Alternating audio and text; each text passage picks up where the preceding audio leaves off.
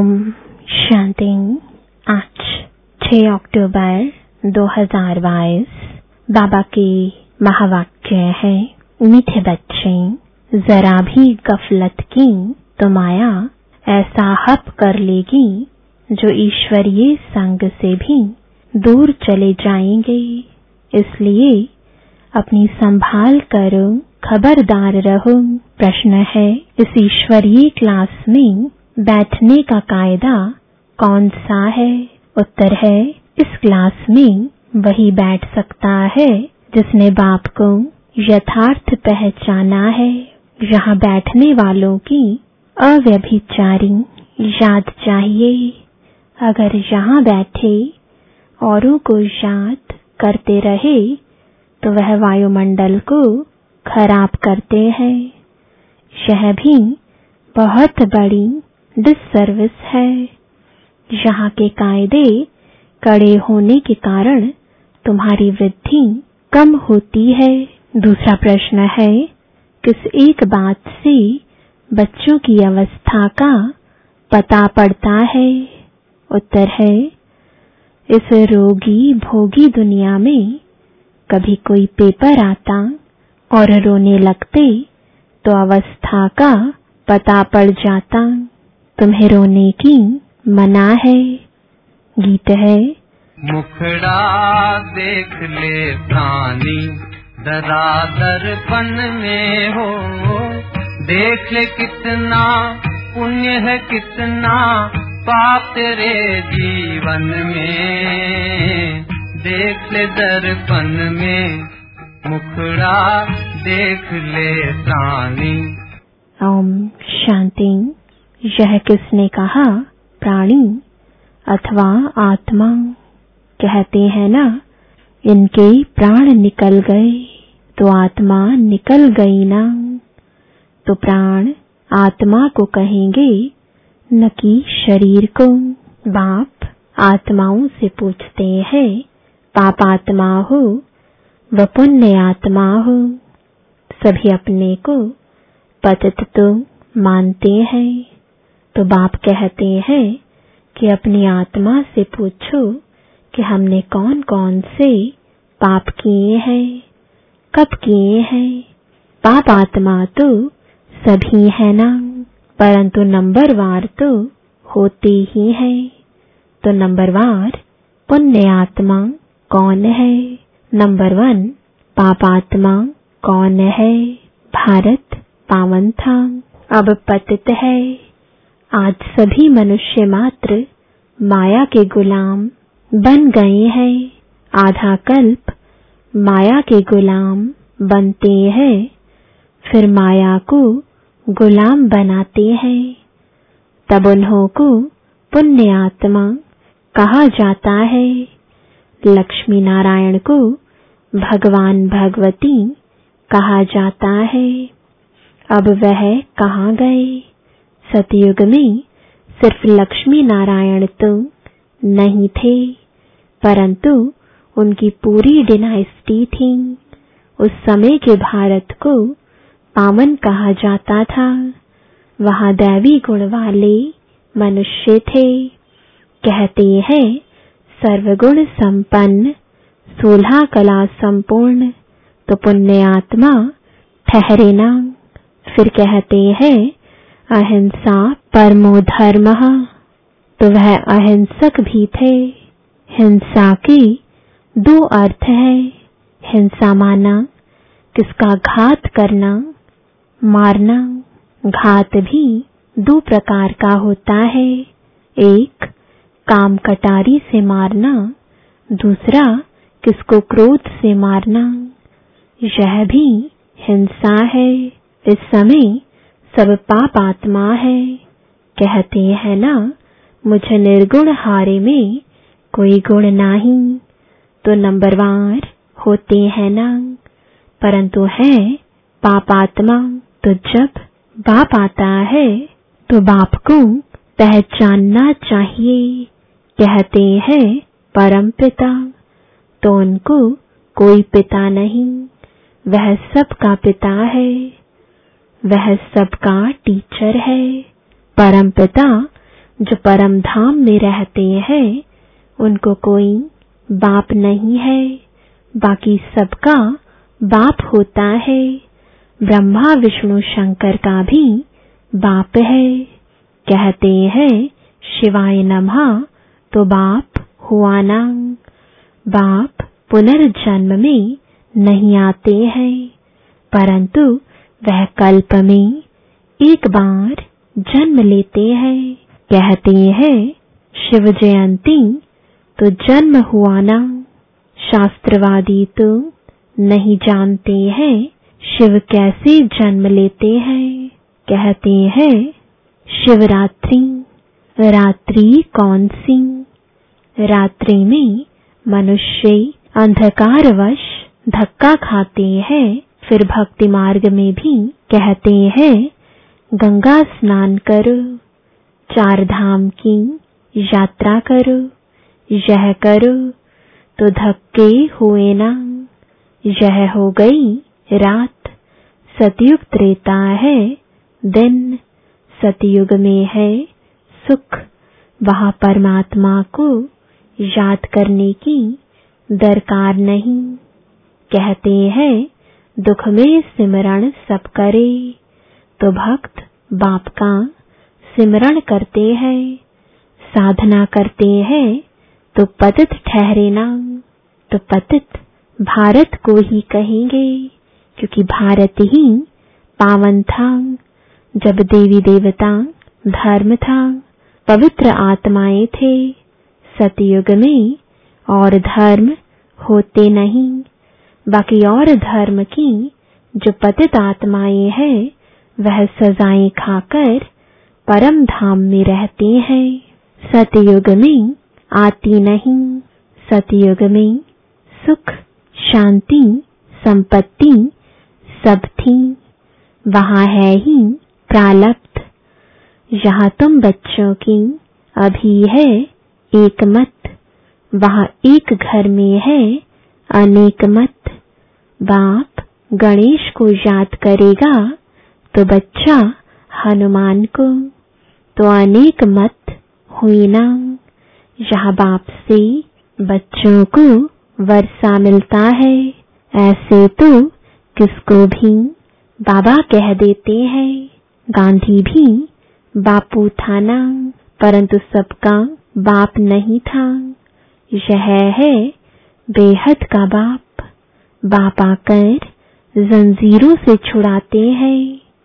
भक्ति की भी जंजीरें हैं।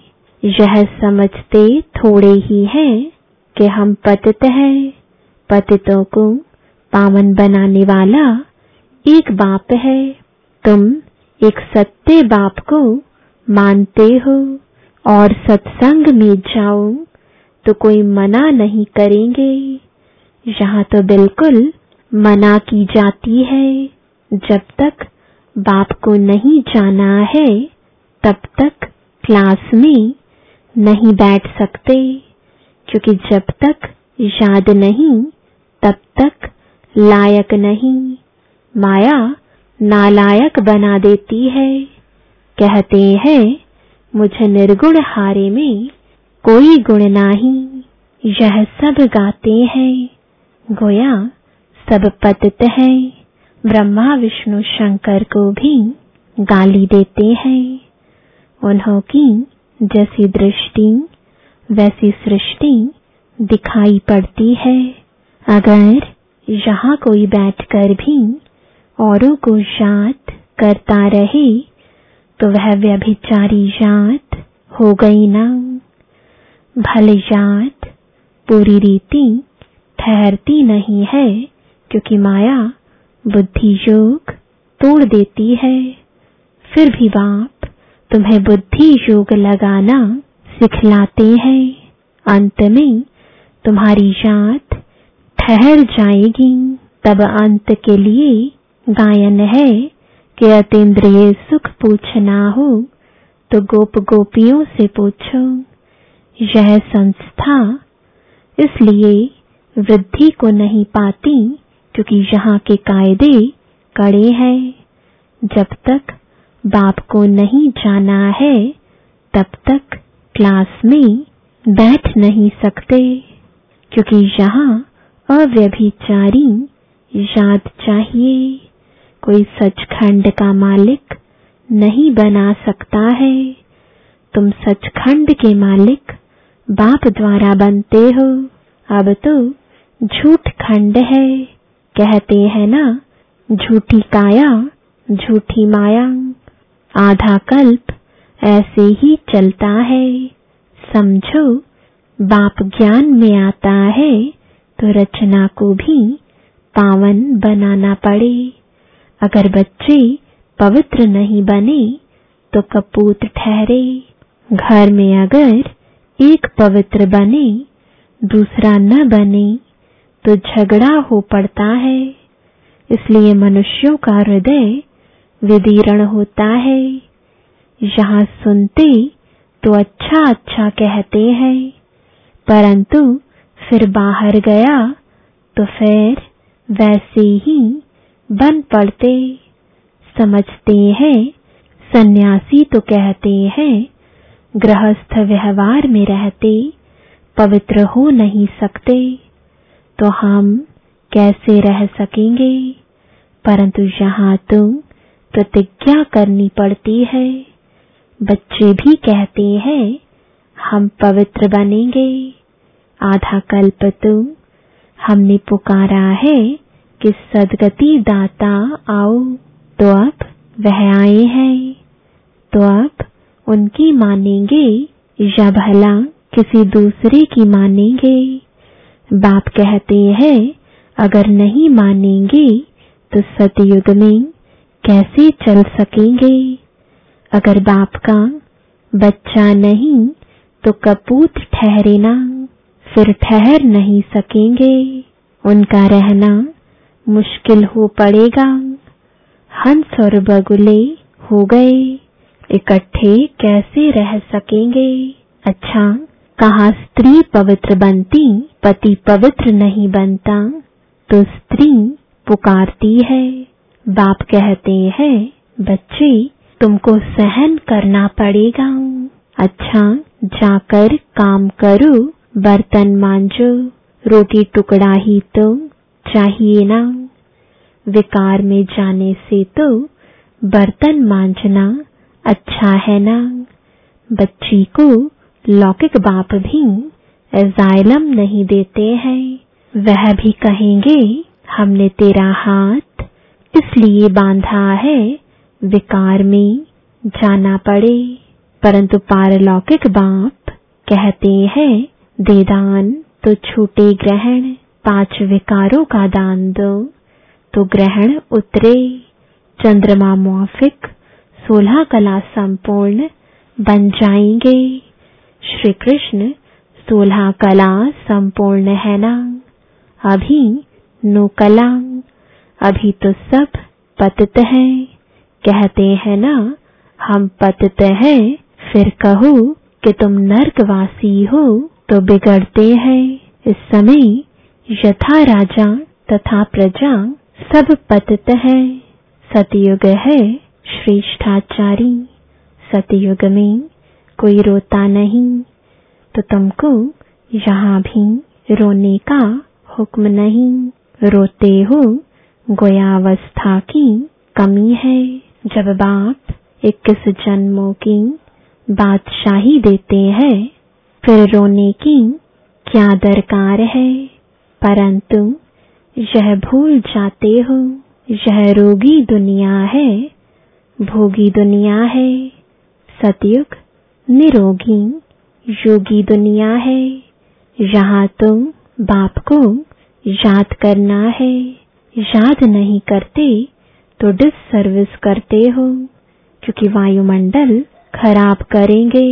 यहाँ तो सब है ही पतित, तो पतित को दान करने से तो पावन बन ना सके। पतित को दिया तो वह काम ही पतित करेंगे।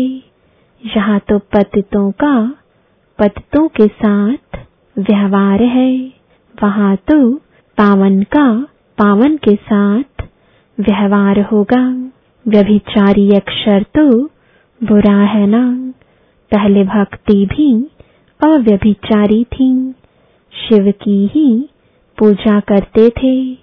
पीछे देवताओं की भक्ति शुरू की। पीछे रजोगुणी भक्ति कहा जाता है। अभी तो मनुष्यों की पूजा करने लग पड़े हैं। सन्यासियों के चरण धोकर पीते हैं। मनुष्यों की पूजा को भूत पूजा कहा जाता है, अर्थात 5 तत्वों के बने हुए शरीर की पूजा। समझते कुछ भी नहीं। तब कहा जाता है, अंधे की औलाद अंधे। तुम हो सज्जे की औलाद सज्जे। तो वह अंधेरे में धक्के खाते रहते हैं। कहते हैं गुरु ब्रह्मा, गुरु विष्णु, गुरु शंकर। यह भी कहना रॉन्ग है। विष्णु तो है सतयुग में रहने वाला, वह तो अपनी प्रारब्ध भोगते हैं। बाकी है ब्रह्मा गुरु, वह भी तब जब इस तन में बाप आए। जब तक बाप नहीं आते हैं तब तक यह भी किस काम के। बेहद का बाप कहते हैं, जो मेरी श्रीमत पर चलता है वही मेरा सपूत बच्चा है। जिसे गवर्नमेंट ऑर्डिनेंस निकालती है, ऐसे यह पांडव गवर्नमेंट भी ऑर्डिनेंस निकालती है कि पवित्र बनेंगे तो पवित्र दुनिया के मालिक बनेंगे। तो बाप कहते हैं कि देह सहित देह के सब संबंध भूल मामेकम याद करो। इस शरीर से बुद्धि योग तुड़वाते हैं और आत्मा की परमात्मा से सगाई कराते हैं। तो बाप को याद करना चाहिए और शरीर से भी ममत्व निकालना है। मोह जीत की एक कहानी है ना, तो तुमको भी मोह जीत बनना है। यह है युद्ध का मैदान। इस युद्ध में जरा भी गफलत की तो माया हप कर लेती है। कहते हैं कि गज को ग्रहा यानी मगरमच्छ ने पकड़ा। कोई ऐसी बात नहीं कि गज अर्थात हाथी कोई पानी में गया, ग्रहा ने पकड़ लिया। नहीं, यह यहाँ की बात है। अच्छे अच्छे महारथी हैं, बहुतों को समझाते भी हैं, सेंटर्स भी संभालते हैं।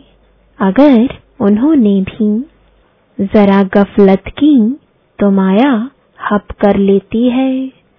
ऐसा हप करती है जो बाप के संग से ही भगा ले जाती है, पुरानी दुनिया में चले जाते हैं। इसलिए बड़ी संभाल रखनी पड़ती है, क्योंकि माया से बॉक्सिंग है और यह बिल्कुल समझने की बातें हैं। सिर्फ सत सत करने की बात नहीं है। सत सत तो भक्ति मार्ग में करते हैं कि फलाना नाक से पैदा हुआ, यह भी सत। हनुमान पवन से पैदा हुआ, हाँ जी सत्य। वह तो सब है भक्ति मार्ग की बातें। यहाँ तो ज्ञान की बातें हैं जो धारण करना है, माया से युद्ध करनी है। अगर बाप का बनकर कोई पाप कर्म किया तो और ही 100 गुना दंड मिलेगा। तो बाबा बहुत खबरदार करते हैं। देखो, अब तो बाप दादा सम्मुख बैठ पढ़ा रहे हैं।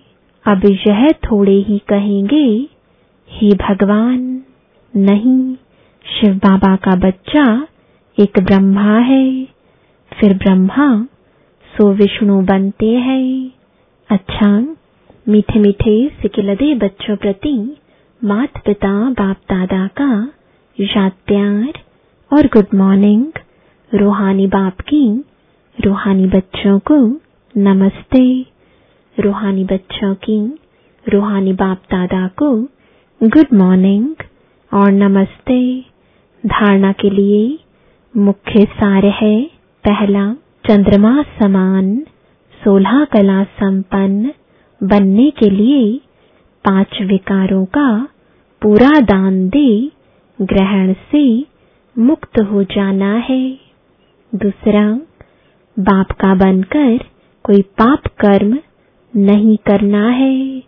शरीर से भी ममत्व निकाल मोहजीत बन जाना है। वरदान है, अपनी श्रेष्ठ दृष्टि वृत्ति द्वारा सृष्टि का परिवर्तन करने वाले विश्व के आधार मूर्त भव। आप बच्चे विश्व की सर्वात्माओं के आधार मूर्त हो। आपकी श्रेष्ठ वृत्ति से विश्व का वातावरण परिवर्तन हो रहा है। आपकी पवित्र दृष्टि से विश्व की आत्माएं और प्रकृति दोनों पवित्र बन रही हैं। आपकी दृष्टि से सृष्टि बदल रही है। आपके श्रेष्ठ कर्मों से श्रेष्ठाचारी दुनिया बन रही है। ऐसी जिम्मेवारी का ताज पहनने वाले आप बच्चे ही भविष्य के ताजधारी बनते हो।